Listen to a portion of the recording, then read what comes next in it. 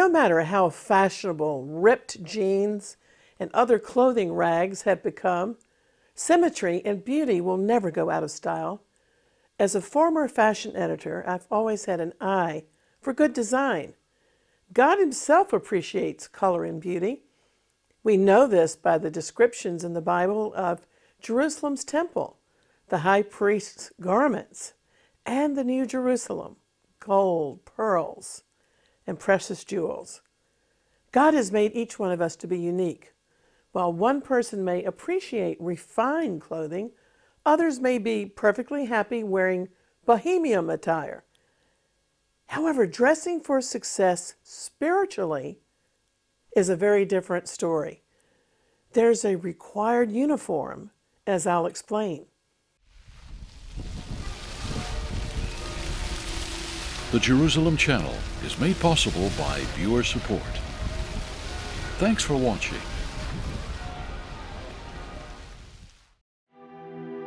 The Passion Drama of Christ is one of the world's great spectacles, performed only once a decade in the German village of Oberammergau. The tour begins this September with 2 days in historic Prague, then on to Leipzig, the home of Bach. We'll walk through historic Wittenberg to learn about the Reformation fires set by Martin Luther, then on to Eisenach and the amazing castles of Bavaria, before ending with the historic highlight of Oberammergau. The week-long tour includes private coach travel, local guides, charming hotels with breakfast and dinner each night. For information, visit our events page on our website, exploits.tv.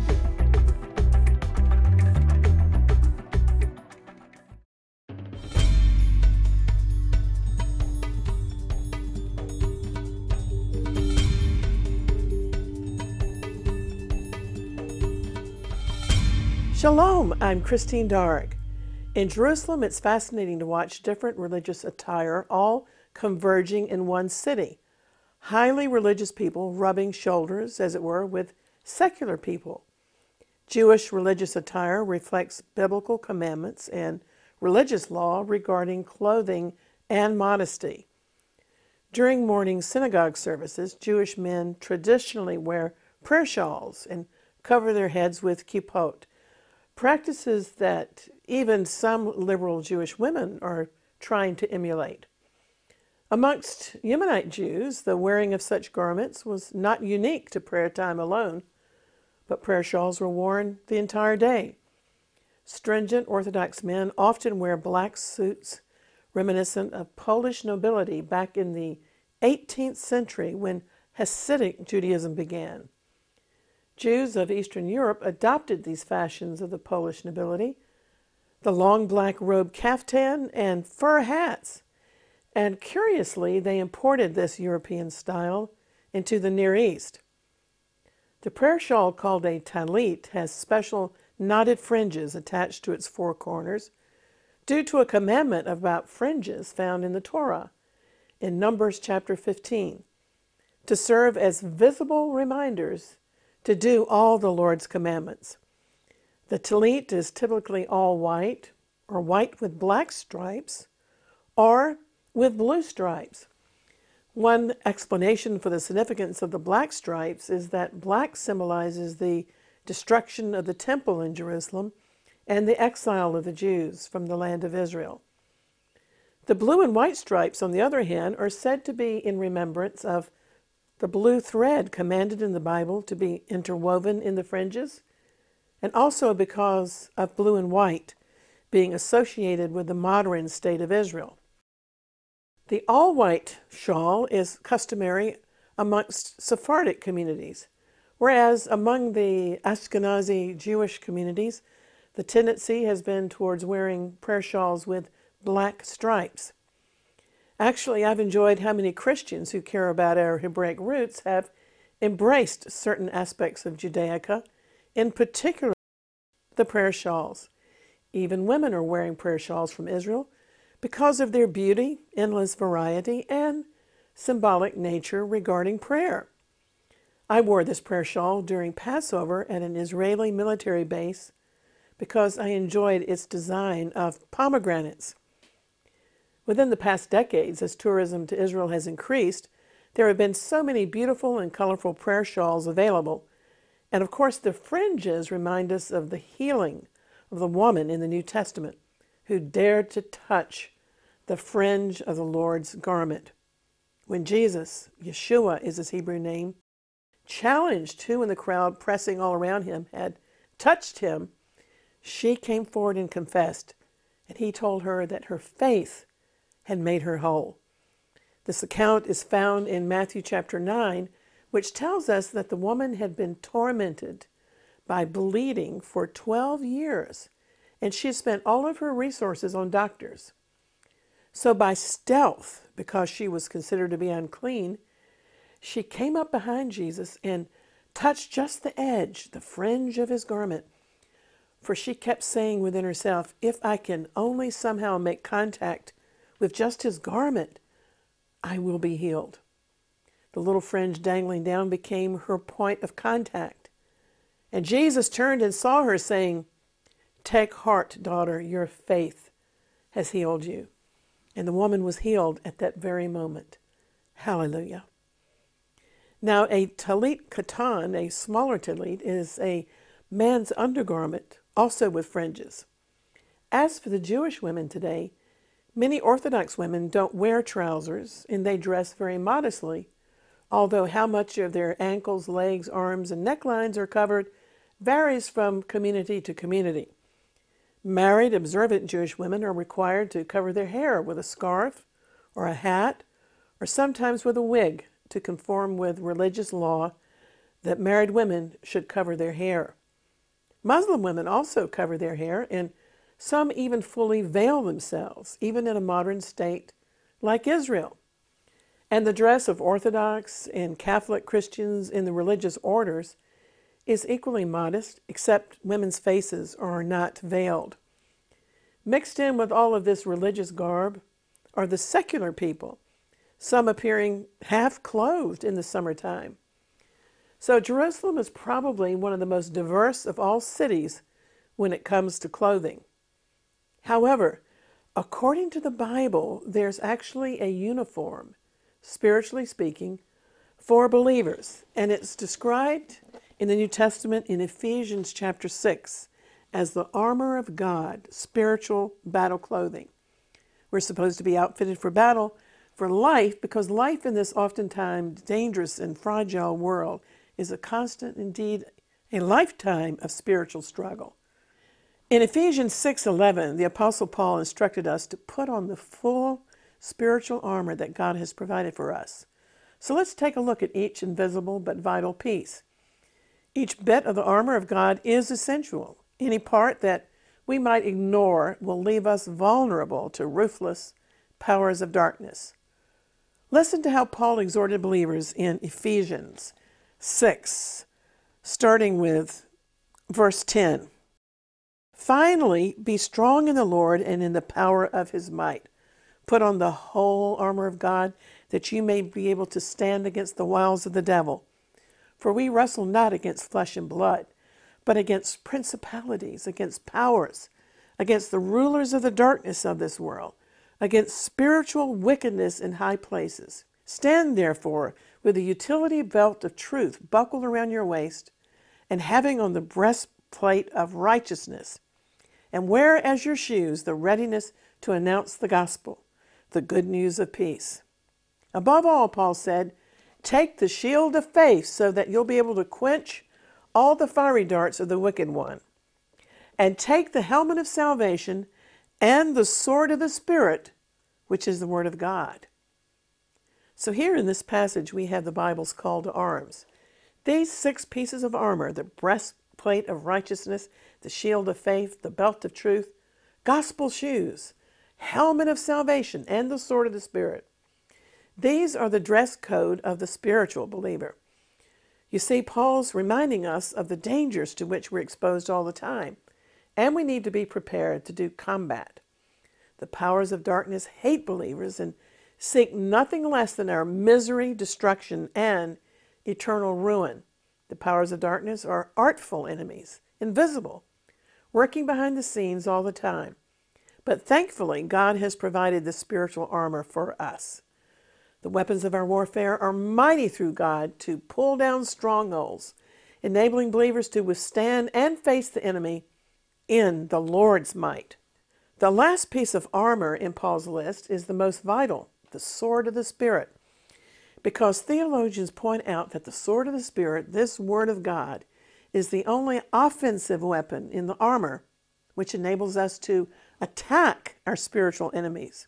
In Paul's day, the short two-edged Roman sword had conquered all the other weapons of the nations. The Roman sword became known as the sword that conquered the world. Used in close-range combat, its dual edges wreaked havoc, and its tapered point could pierce through metal armor. So a Roman sword could help us to understand how to use the Word of God to win our spiritual battles. In fact, Hebrews 4:12 describes the Word of God as living and powerful and sharper than any two-edged sword, piercing even to the division of soul and spirit and of joints and marrow, and it's a discerner of the thoughts and intents of the heart. In other words, when we read this book, it has a way of reading us and correcting us for our own good. When God's Word reveals something wrong in our character, we can use the spiritual weapon to cut off our wrong thoughts and actions. By his example, Jesus taught us how to use verses from the Bible to counter Satan's attacks. He quoted the word to the devil. We also must learn to live by and to quote every word that proceeds from the mouth of God, like Jesus did, as occasions arise. Now let's examine the defensive weapons in the armor of God. Number one, the breastplate of righteousness. And what is the breastplate of righteousness? How is the breastplate a defensive weapon? Well, I've lived for a long time amongst people who strive to keep God's laws and maintain their own levels of righteousness. But according to basic New Testament doctrine, when we put our faith in Jesus the Messiah, his perfect righteousness is imputed to us.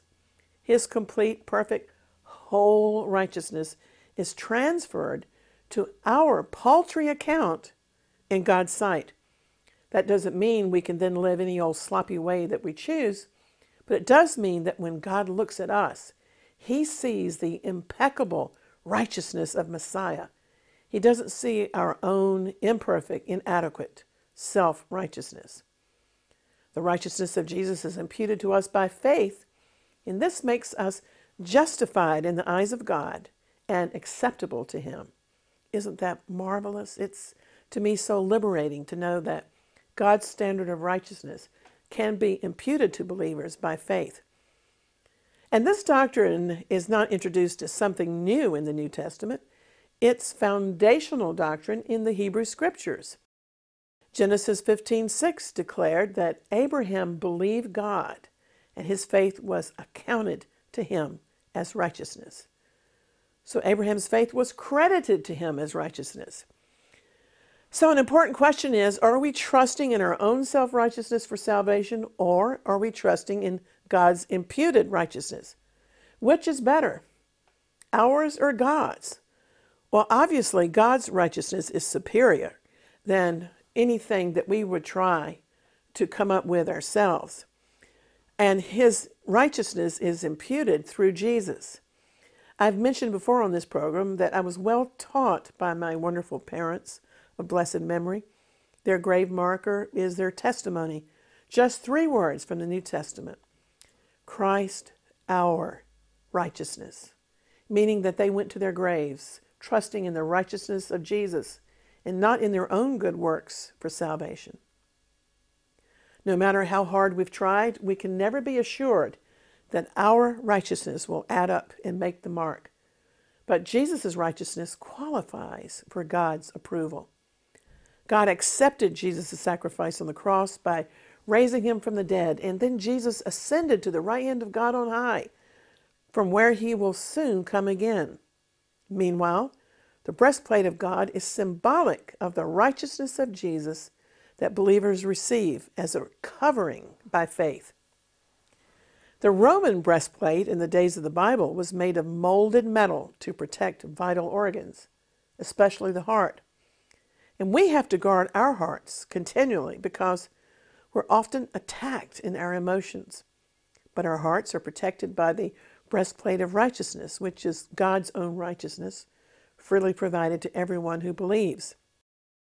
So please don't make the mistake of assuming that you can come up with your own righteousness in order to be justified in the eyes of God.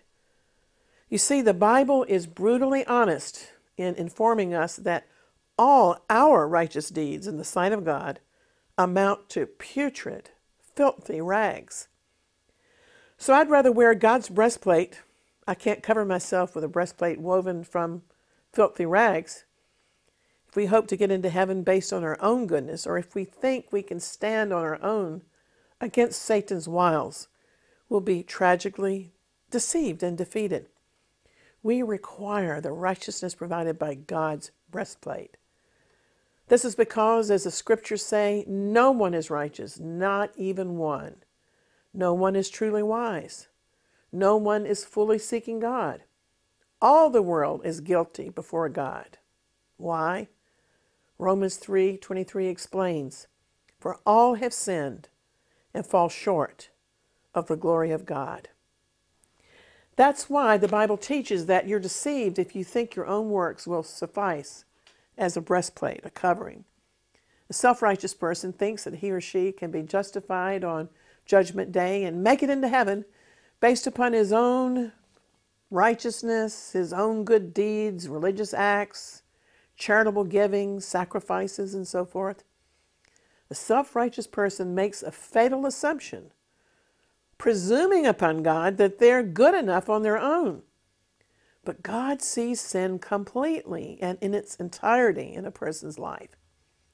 That's why the Apostle Paul, who was a great rabbi, who had lived a life of righteousness according to the Jewish law, he came to the conclusion in Philippians 3 that whatever things were gained to him, those things he counted as loss for the sake of Messiah.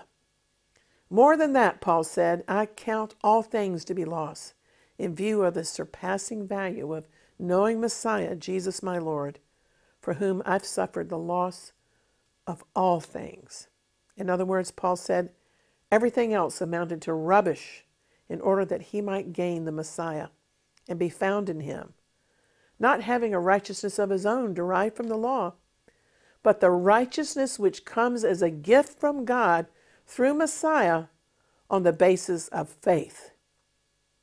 In this regard, 2 Corinthians 5:21 is an important verse, which says, "God made Messiah, who knew no sin, to be sin on our behalf." Why? That we might become the righteousness of God in him. That's what theologians call the divine exchange. That's so important that I want to repeat that verse again.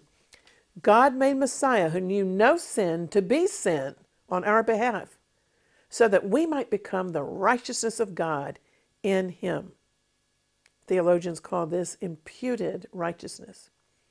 When we're clothed in the righteousness that belongs to God, he no longer sees our transgressions. We're covered, as it were, in the garment of his righteousness by faith.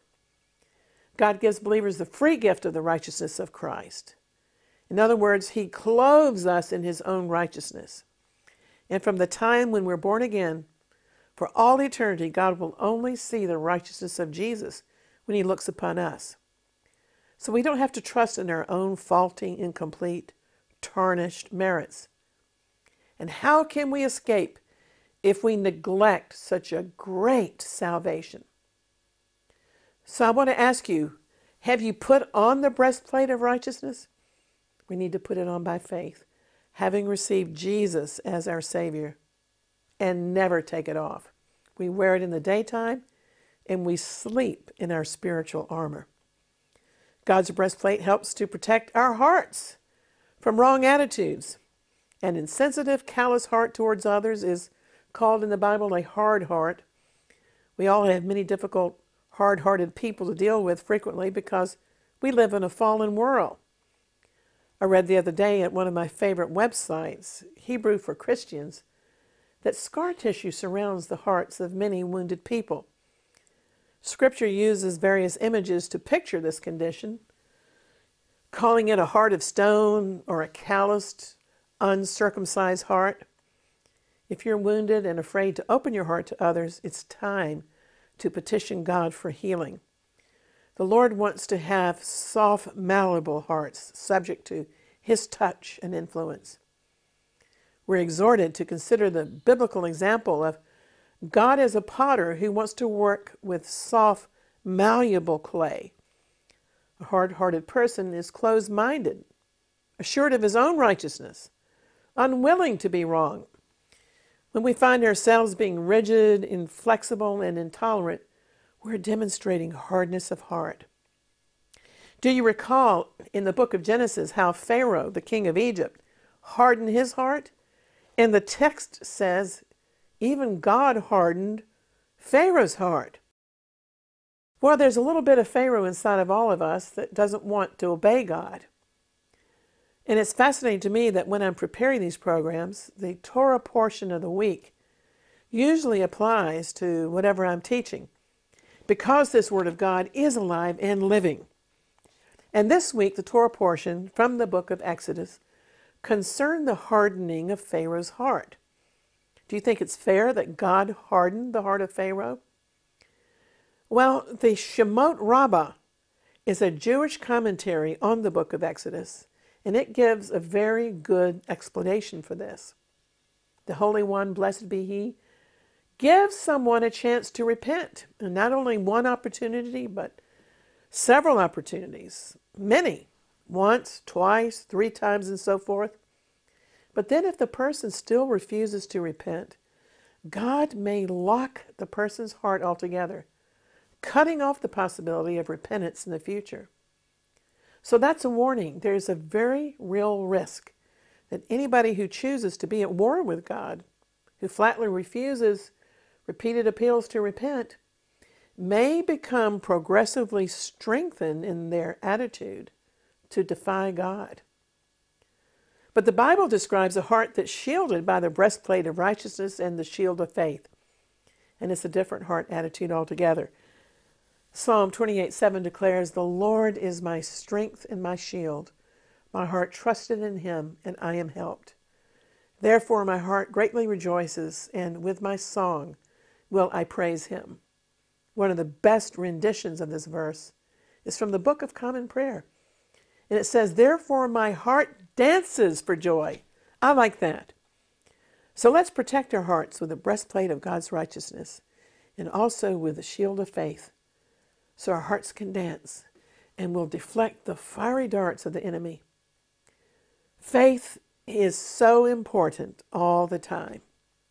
Faith deflects the stones, the arrows, the missiles, what St. Paul called the fiery darts hurled at us. And so the believer's shield has to be the shield of faith, trust in God, belief that we're in God's battle, that when we're unjustly slandered, misrepresented, wounded, abandoned, struck down, we'll be able to say by faith, this battle is the Lord's. Or when we've done wrong and we're suffering the consequences, we can take the shield of faith to quench the fiery words of the accuser of the brethren, because we're going to ask the Lord for forgiveness, and His blood will cleanse us from all unrighteousness. Hallelujah. Now let's consider the helmet of salvation. This helmet of salvation is just as important as the shield of faith and the breastplate, because the helmet of salvation corresponds to protection of our minds. The helmet of salvation guards our head, the thinking part of our existence.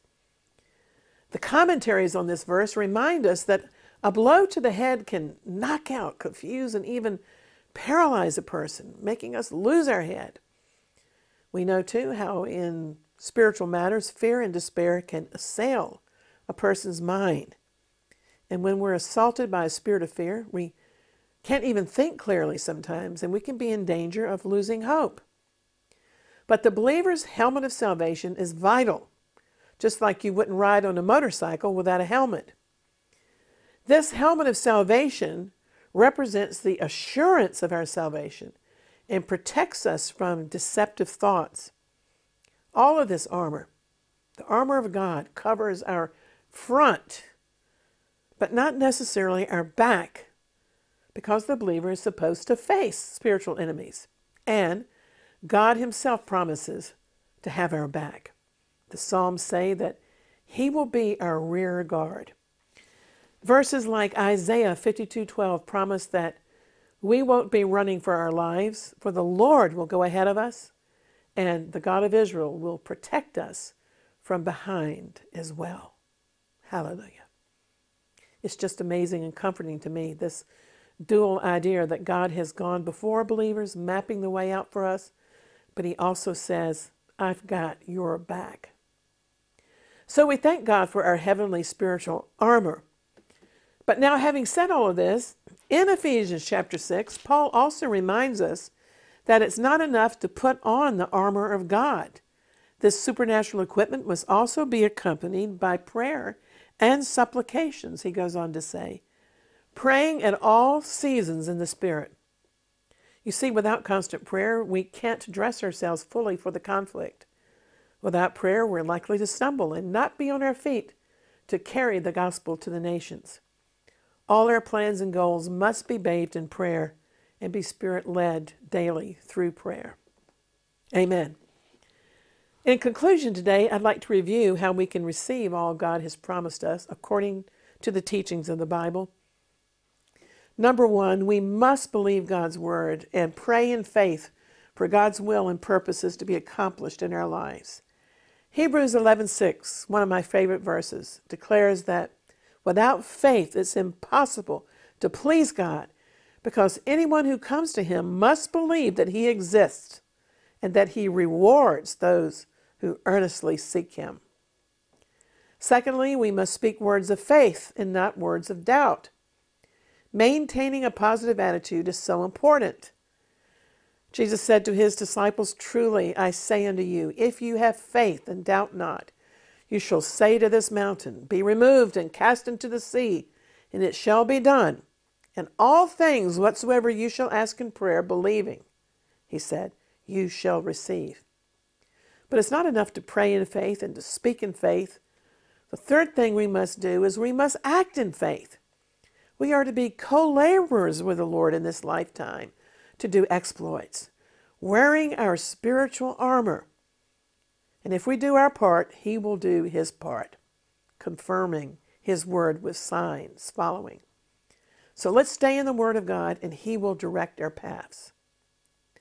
I'd enjoy your comments about our subject today, and you can share any thoughts with me on the social media. We also publish a free ministry magazine called Exploits, with articles about healing, deliverance, Bible prophecy, and end-time events. We also offer a 24/7 library of our former video teachings at our website, exploits.tv, where you can also read about our anointed prayer conferences, which are such adventures in Jerusalem. And we invite you to download our free Jerusalem Channel app from your app store. It has information about our videos, our ebooks, and also a Bible reading plan. Until next time, always contending for the faith and praying earnestly for the peace of Jerusalem, I'm Christine Darg. Shalom and Maranatha.